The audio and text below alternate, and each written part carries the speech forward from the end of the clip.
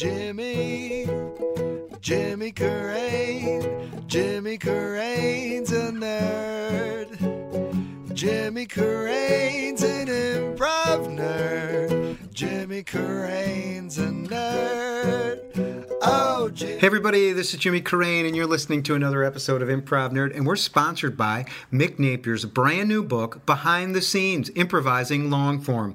Now, Mick Napier is the founder of the Annoyance Theater, and he has just released his brand new book, Behind the Scenes, Improvising Long Form. This book talks about the complexities of long form and gives you tips on how to make it more accessible to non-improv audiences. Also, his first book, Improvise, Seen from the Inside Out, was recently re-released with 2 new chapters. Both books are available for only $15 at the Annoyance Theater in Chicago or online at Amazon at Amazon.com.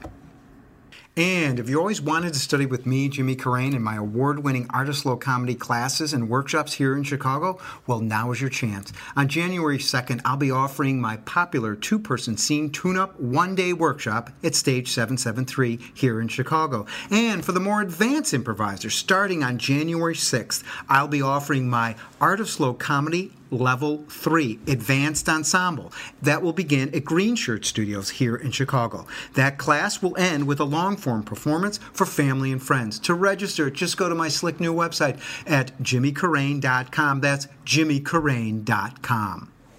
Guess what we got for you? No, just take a guess. Take a guess. Think for a second. Yes, you've got it. You got it right. We have another great episode of Improv Nerd for you. But when have we had a bad episode? Think back. Really, take a second. You're right. We haven't. And this one is no exception. Our guest today is writer-director Adam Mckay. He's directed such comedies as Anchorman, Taladaga Nights, and Step Brothers. He was the head writer for Saturday Night Live for several seasons, and he started improvising here in Chicago at the I.O. and then Second City, where he's part of the cast of the groundbreaking main stage revue, Pinata Full of Bees, or as we like to say in the know, Pinata. He has just co-wrote and directed a new comedy called The Big Short, which deals with the banking crisis of 2008 and stars Steve Carell, Christian Bale, Ryan Gosling, and Brad Pitt. We talked to Adam about starting out in Chicago improvising, working with Del Close, the UCB, I.O., and the Second City. What he learned being the head writer for Saturday Night Live, and how he uses improvisation when he directs his films. Before we get to the episode with Adam, I just want to say so I have so much gratitude for Adam taking time out of his schedule to do this podcast. He was in Chicago for a very short period of time promoting the movie The Big Short, and he made sure that this happened. And also, I'm really honored because he had a screening here, and I got to moderate a Q&A. And it's funny because he's been always very good to me when he started out here in the 90s when I first met him. And he continues to be that way as well. And I was going through some notebooks, my Improv Nerd notebooks. Well, I'll write down a list of people, my dream guests, my 15 people that I'd like to interview on Improv Nerd. And his name, I found one of my notebooks. His name was on the list, along with Tina Fey, Amy Poehler, and Steve Colbert. Those are the names I'm going to share with you now because I had to give you something. If I'm going to talk about I have a list, you're going to want to hear about some people on the list. And Adam was on the list. So here it is. It's about a half hour. It is so concentrated. It's so full of great stuff. You're going to love it. We covered a lot of ground in a very short period of time. Here it is, the Adam Mckay episode. Jimmy's a nerd. He's a nerd. Oh, yeah. Jimmy's a nerd. He's a nerd. Okay, I've known you when you came to Chicago. This was back in the early 90s. That was 1990. Yeah. You had some stand-up background from Philly, right, as I remember? I was a college student, English major in Philly, and I did stand-up on the weekends. And a friend of mine, Rick Roman. The late Rick Roman. Late Rick Roman has passed away, sadly. He came back and he told me about Chicago, and he told me about Del Close, and he told me about long-form improv, where you just get up on stage and whatever you say is, and the only rule is you can't say no. And instantly sold everything I had, dropped out of college, and came to Chicago. And you were like really close to finishing, weren't you? I was like a semester away. It was horrible. My parents were livid. Looking back on it, not cool. should have just finished and then come out here. But it was a weird, there's only about 3 or 4 times before the age of 23 that I knew what I was doing. Every other time I had no idea what I was doing. But that was one of them. That was one of them where something just went click, like that's it. Did your parents give you shit for it? Massive amounts of shit, especially my dad. My dad was just livid. My mom was perplexed, and right before I left, called me and said she was remarried at the time. My husband and I have talked, and we've decided that if you'll stay in school and graduate, we will then pay for you to go to law school, and we will buy you a new car. By the way, I grew up broke, but Right. she had married a doctor, so they had a little bit of money. Because I remember when you came to Chicago, you had nothing.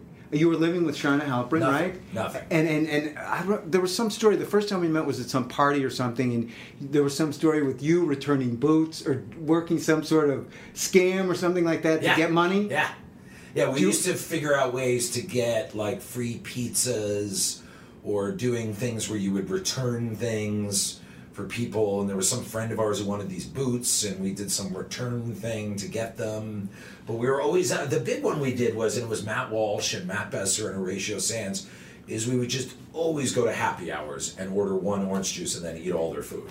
That was just how we lived, basically. And then we would do crappy telemarketing jobs just once a month to make some money.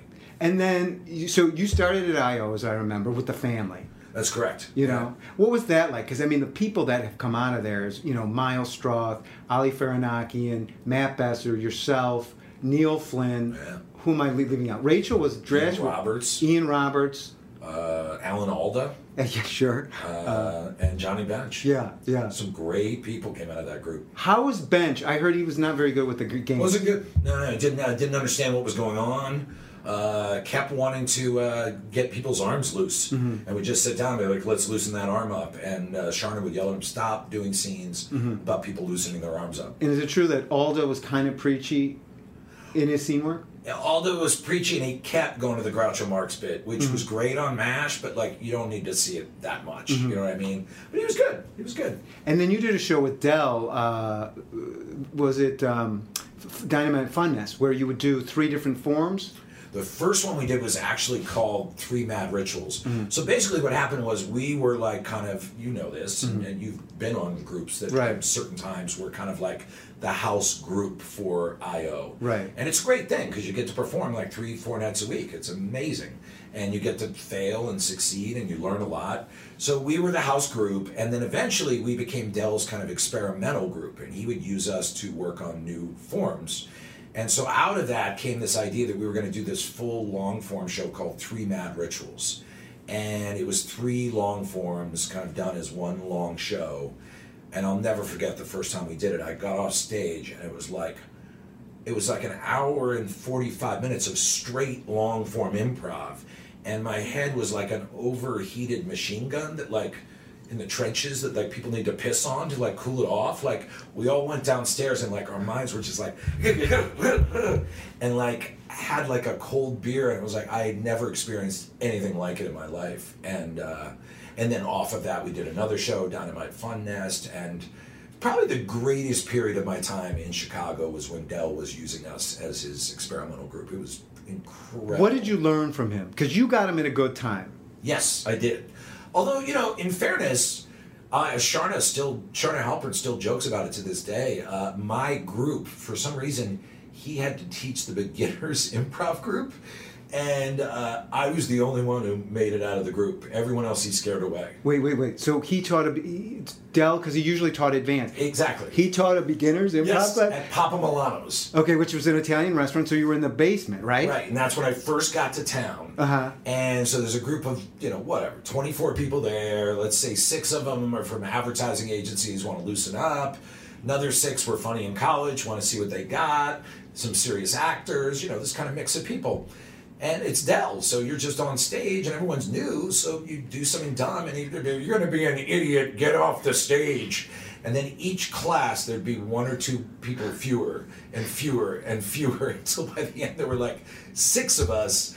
And then all the other 5 quit, and I was the only one who made it out of that class. Were you scared of him? Because I was terrified. Yes and no. You know, I had done stand-up, so I faced some pretty vicious audiences in my day. I got a kick out of him. Also, you know, I kept noticing he was right. That's what kind of got me. It's like when someone's a jerk and yelling and they're wrong, forget it. You're out of the room. You leave, right? Mm-hmm. But he was right. And he would say these things, these rules, and he would talk about scenes, and then we would do them and they would work.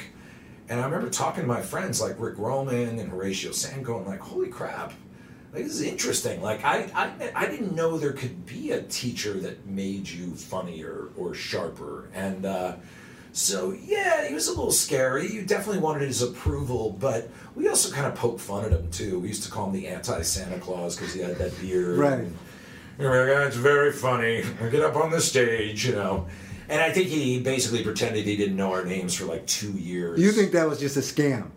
It had to be. Right. I mean, I knew the guy for 2 years. Or, you know, it's possible he didn't give a shit, but if you pressed him, he knew our names. And then at that time, you're doing Upright Citizens Brigade. When it wasn't the original four, it was a whole bunch of you guys, and you would do stunts like.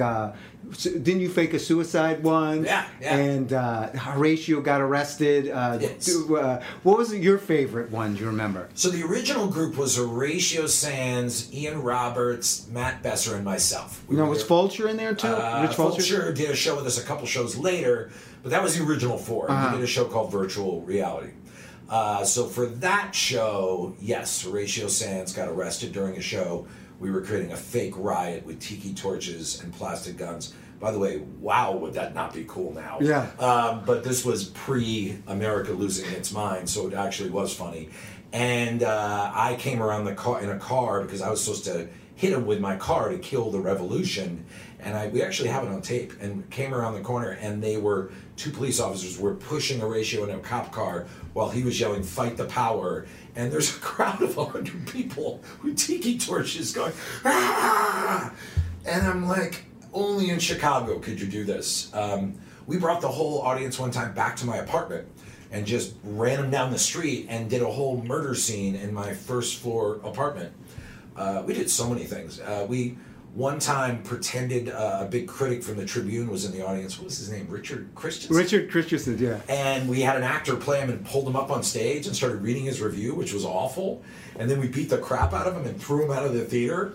And for like 2 weeks, people came up to us and said, like, we heard you beat up Richard Christensen. And what is it about that kind of humor that you really like? Because, I mean, as you talk about it, your face lights up. It's like Christmas. It's like magic. It's the fact that half the audience sort of believes it, the fact that it's live, it's funny. It created this unpredictable sense to our shows, because we would also do written sketches. We would also do improv. That was part of the UCB. But the fact that for every show you just never knew what was going to happen. And also, I think like no one imagined that we would go to those lengths to set up these elaborate pranks.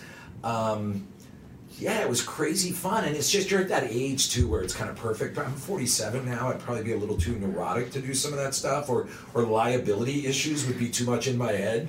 But we were maniacs, and we just did it. No one ever got hurt, but man, they were some incredible shows. And then you get hired at Second City. Yes. And really, the show that blows the doors off Second City is Pinata Full of Bees, the main stage show. Sure.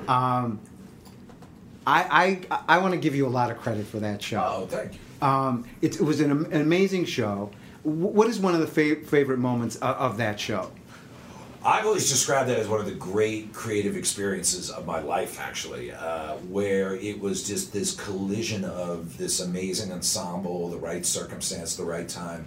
God bless Tom Giannis. He directed it. He opened the door wide, and he just said, let's try stuff. And we were lucky enough to have just brilliant people like Scott Adsit, John Glazer, Rachel Dratch, Jenna Jolowitz, Scott Allman. I mean, it was an amazing, amazing group. And Ruby Streak was just completely open musically. So anyway, yeah, it was an amazing collaborative experience. It was a ballsy show where we tried a lot of stuff.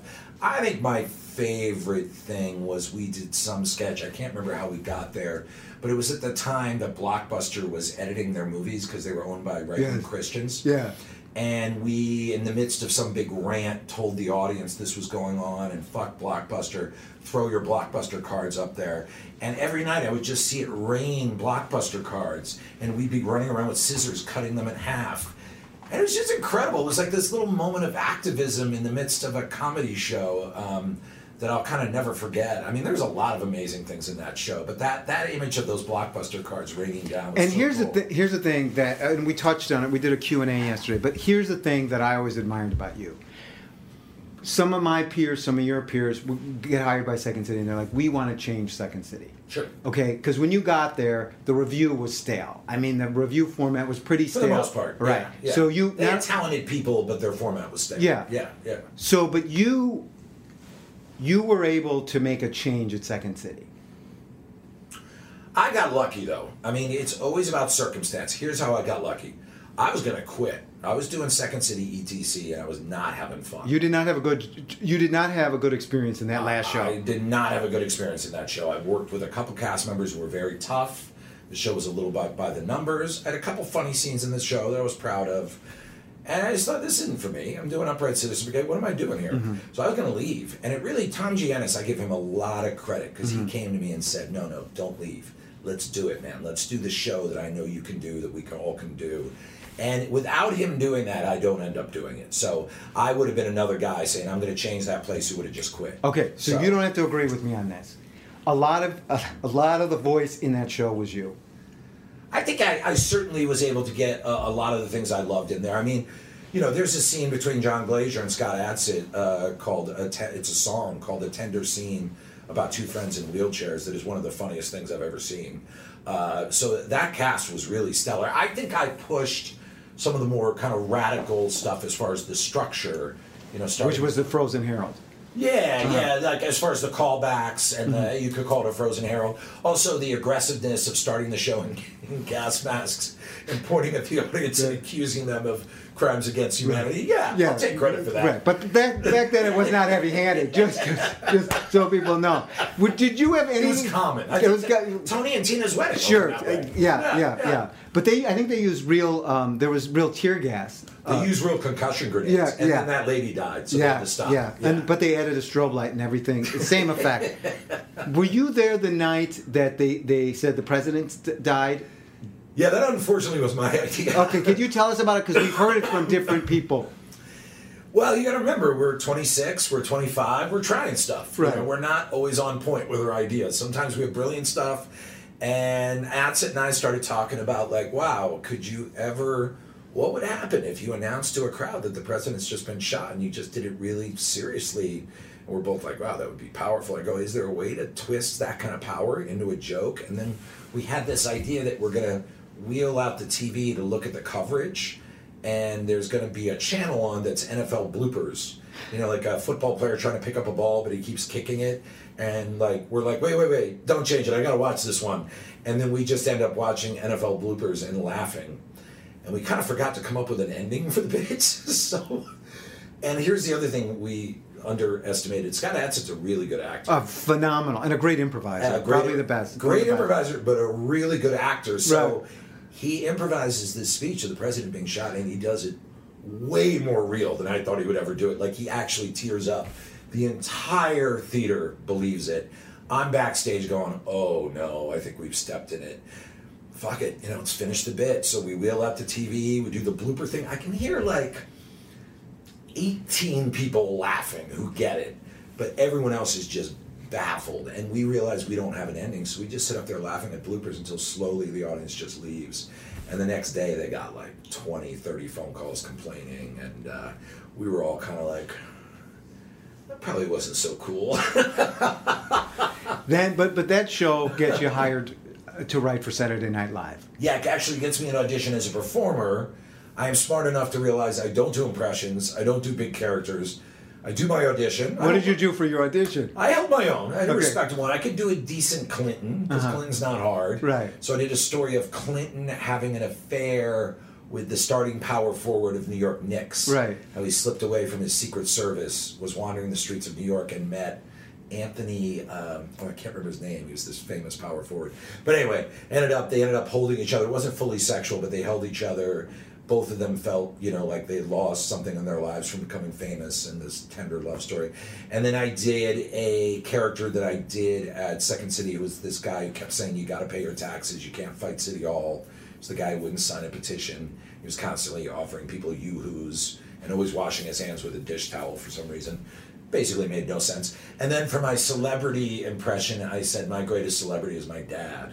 So I did my dad, and then my dad started trying to take over my audition and go, you don't want him, he's not the funny one. And then turned into this two-man scene. It's a little abstract. Right. So I got off stage, but I was smart enough, I had my scripts, and I go, I'm a writer. And I handed them to Lauren. And it was the smartest move I ever did. Once again, 3 or 4 things I did before the age of... How did you have the smarts to do that? I don't know. I mean, there are those moments, and I'm sure you've had them too, where you're just like, how did I know what I was doing in that moment? I just knew I was always more of the writer, director, performer in the shows that I did. I don't do impressions unless I hear someone else do it. I can kind of rip it off. I don't have big, large characters. Maybe if I'd gone on SNL, maybe I could have done Update or something like that. That might have fit for me, but I just knew, my strength was ideas. That's what I was always good at coming up with. I was good at coming up with the premise. I was a good improviser. Right. Which is more like writing in some ways. But I would say your improv is like that. Wouldn't you say it's coming up with the premise or the game? 100%. That's my strength. And it's pretty much you with that, and just so smart and so quick. Oh, thank you. But I would say that's exactly it. And I knew that at that time. I was lucky enough to have been performing just every night for years and years here in Chicago. And I knew if I got hired on that show, I should be a writer. And then maybe I would perform. So I had those sketches. I gave them to them. And sure enough, and then you get into another leadership position there. You become head writer. That was the craziest. Because I did 1 year as a staff writer. Had a really good year. Got a lot of sketches on. Got to perform a little bit. It was a really fun year. And then the next year they call me and they go, we want you to be head writer. I'm 27. 28, and I'm like, my first instinct was no. I'm having a great time, and my manager, God bless him, Jimmy Miller, goes, if you say no to this, they'll never offer you this again. And I went, really? He goes, yeah. I go, you got to do it. I go, okay, I'll do it. And I ended up loving it, actually. It ended up really becoming frustrating and enjoyable. I was really proud of a lot of the work we did. We had a couple really good seasons where we did some smart stuff. And of course, Lauren and I had our arguments, but it was a great What would you experience. fight with Lauren about?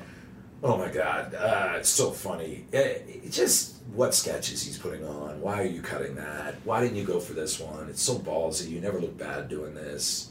Why are you pushing this character? It's so flimsy. We're just constantly arguing. Why are you having the Backstreet Boys on? Please, just for the writers. Tom Waits is touring. Have them on just as a treat for us. And hey, Lauren, I heard about this new band, the White Stripes. They're really good. Oh, Adam, you and your weird bands. I'm telling you, you should have them on. And, and I was right sometimes. I was wrong other times. I got Tenacious D on with Jack Black, and no one knew who they were at the time. And I told Lauren, you got to hire Jack Black for the cast, and no one knew who he was. And so there were times I knew what I was talking about. There were other times I was wrong. And, I was an annoying guy in his 20s. I'm sure Lauren wanted to throttle me half the time. Now we're completely cool relationship, but it was an amazing experience. It was an amazing experience being in charge. It was an amazing experience being told no. It was an amazing experience being ignored. These are all great lessons as you go forward. Who would ignore you? Lauren. Mm-hmm. There were some nights he was so mad at me that, between the dress and air, he wouldn't invite me in the room. He'd be like, I don't want to deal with Adam tonight. How did you deal with that? Initially, I was hurt. And then I started just figuring it out. I started kind of figuring the show out. I got a lot smarter about how that show worked, and I started realizing, wait a minute, this guy's been doing this show for decades. Most of these people that work here have been doing this show for decades. They're tired. They want to go home on Sunday. They don't want a bunch of guff. They don't want to argue. They're tired. And once I figured that out, I knew how to talk to people. And so then I was instrumental in Rachel Dratch getting hired, because what I said to him was, I said, look, she can write. She's really funny. She works hard. There's no drama. I'm not saying she's going to be a giant star. All I know is, and I remember saying this, you're going to get home Sunday morning just a little bit quicker. And sure enough, boom, they hired her. But I think isn't that one of your strengths, figuring out people and figuring out situations? I mean, Here's the thing. I wasn't lying to him. Like, what I was saying was true. But you saw the situation, and I think even going back to Pinata, you were one of the few people that were like, okay, let's bring in the producer. Let's bring Kelly Leonard into the process. Sure. Let's not push him out. Let's not piss him off. Right. Would you agree that that's one of your strengths, or is it just in my head? No.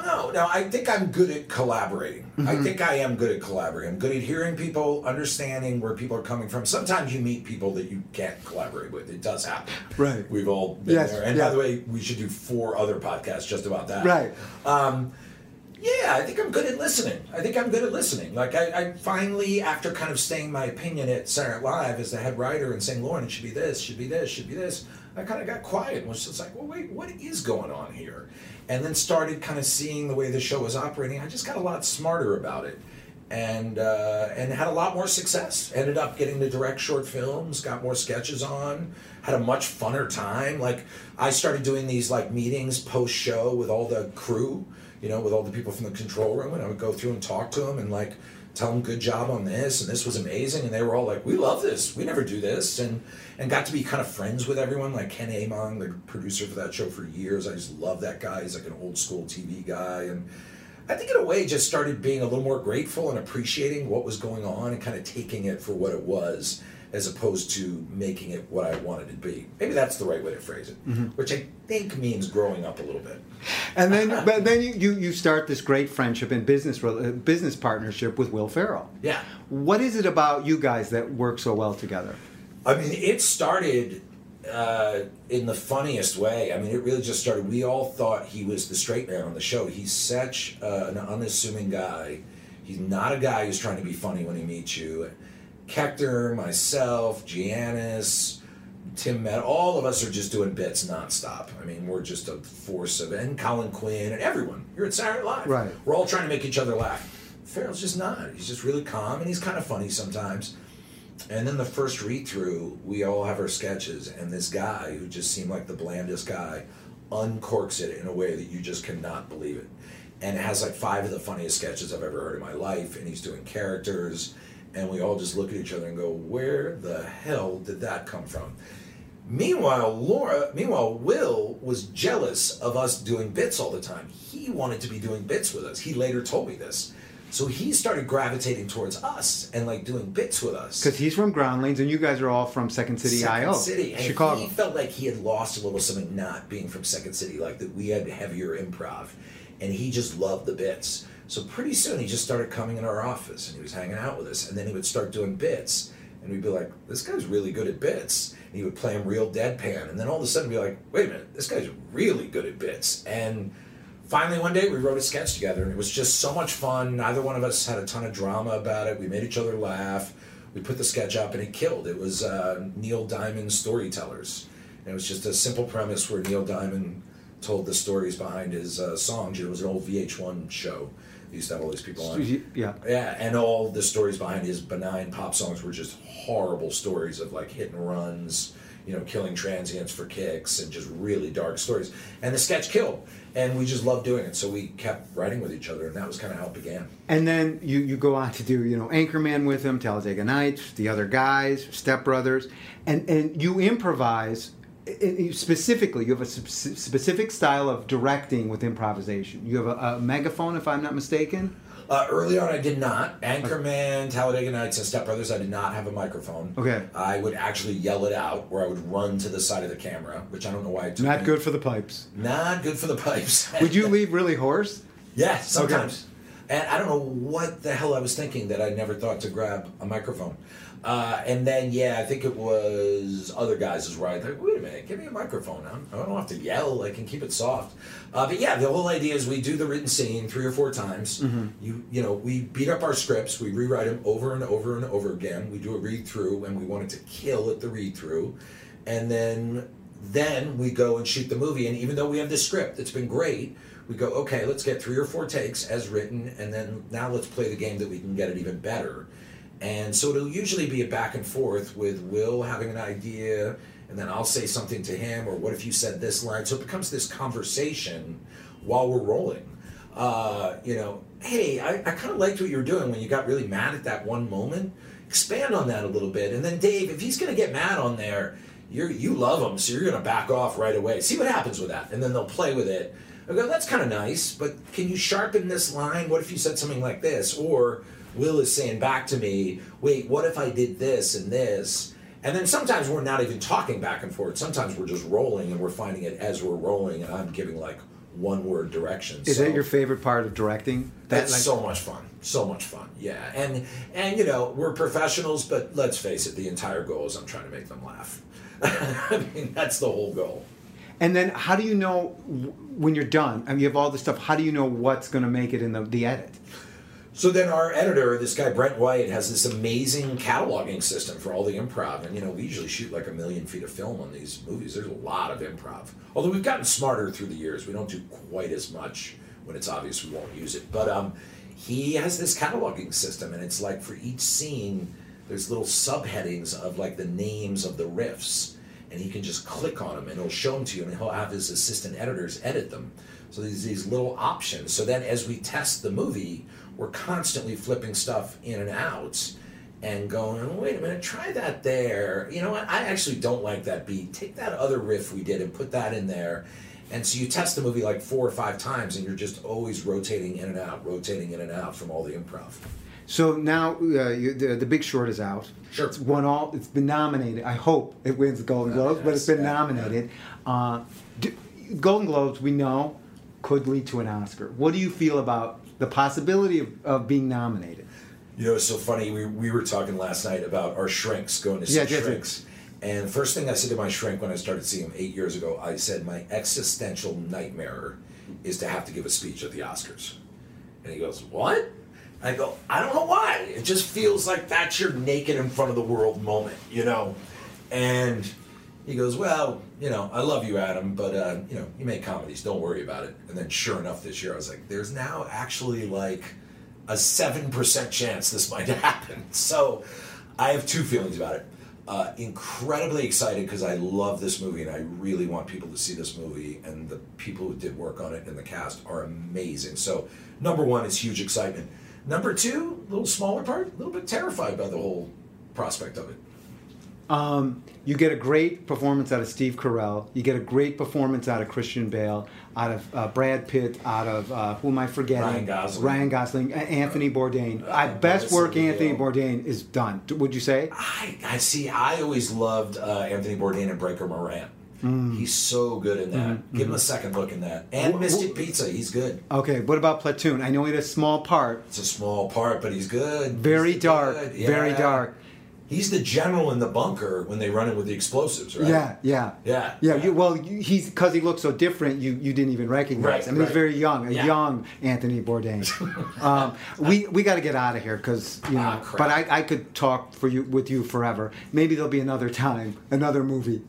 I would love that, and anytime, and certainly about 5 other subjects we could talk about too. Yes, and I just want to personally thank you because you've been you know invited me to do the question and answers last night. Total honor. I remember years ago you were working with Michael Moore. You had suggested me to Michael Moore. I was not in therapy then, so I didn't know how to follow through. But you've all and gone to shows of mine. You just very, very supportive, and I just wanted to thank you. That is incredibly nice. You should know, though, that you are one of the more beloved figures in the entire improv, comedy, acting world. Well, thank you so much. Yes. Last question we always ask on this podcast. What piece of advice would you give an improviser starting out today? Do as much as you possibly can. Improvise anywhere. Crappiest stages. Doesn't matter. We used to do the weirdest shows. Get on stage, make videos with your friends, work, write sketches, go take acting classes at weird acting schools because you're going to learn something from it. Go watch bizarre avant-garde theater companies. You never know what you're going to pick up. That's what we used to do here. We saw incredible theater. Never assume that all your work is about improv. It's not. It's about straight theater. It's about bizarre movies. It's about music you wouldn't listen to. It's about books you read. Make yourself a fully formed person and then work as much as you can. Adam Mckay, thank you for being our guest. And there you have it, another episode of Improv Nerd is in the Can you believe it? And what a special episode this was. I want to thank my guest, Adam McKay. And please go out and see his movie, The Big Short. You are going to love it. I saw it and I loved it. I love that story about Del Close. I never knew that I don't think Del ever taught another beginning class after that. That was just amazing. And I love any story that involves Lorne Michaels. It was great.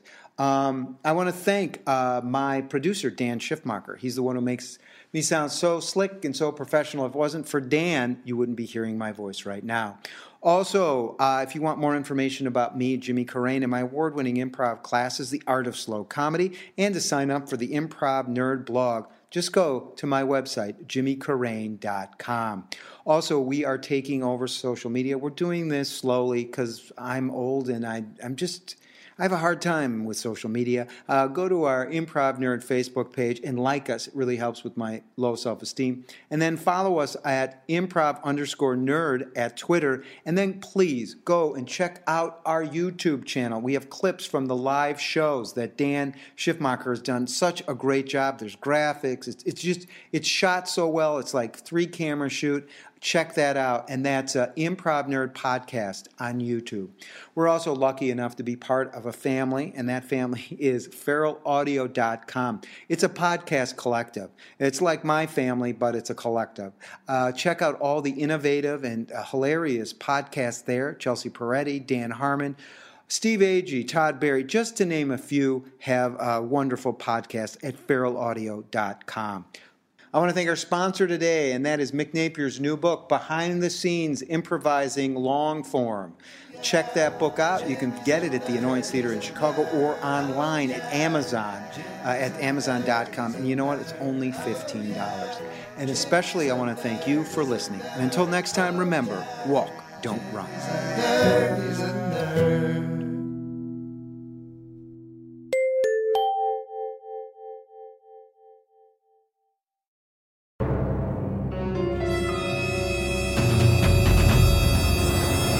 Hello, I'm Kyle Ayers. I'm the host of Never Seen It, the podcast where comedians rewrite famous movies and TV shows they've never seen, and then we give them a read in studio. This is a clip I want to play for you guys from an episode where Langston Kerman rewrites Scarface. He's never seen it, but he wrote a script based on what he thinks he knows about it, and here's a clip. Give it a listen. All right, Scarface, The New Frontier. Interior, happening discotheque. Remember when we called clubs discotheques? LOL. The 70s were crazy. Night. The crowd bustles with young, hot Mexicans who are supposed to be Cuban, and all are dressed in butterfly collared shirts and pants that look like Jinko jeans, and pleated khakis had a really weird baby. There's sex in the air, and Poppy wants a whiff. Oh my God. Scarface, 22 to 45. Like he's a television audience demographic. Devilishly handsome, not even a little bit Italian looking, so get that out of your dumb brain. Walks through the crowd with the confidence of a man who's going on MTV Cribs with the Yin Yang Twins one day. Does he actually have a scar on his face? Fuck no. Why would you even ask that? That's not important. What's important is that he is not at all a problematic stereotype and that he has come for his cocaine.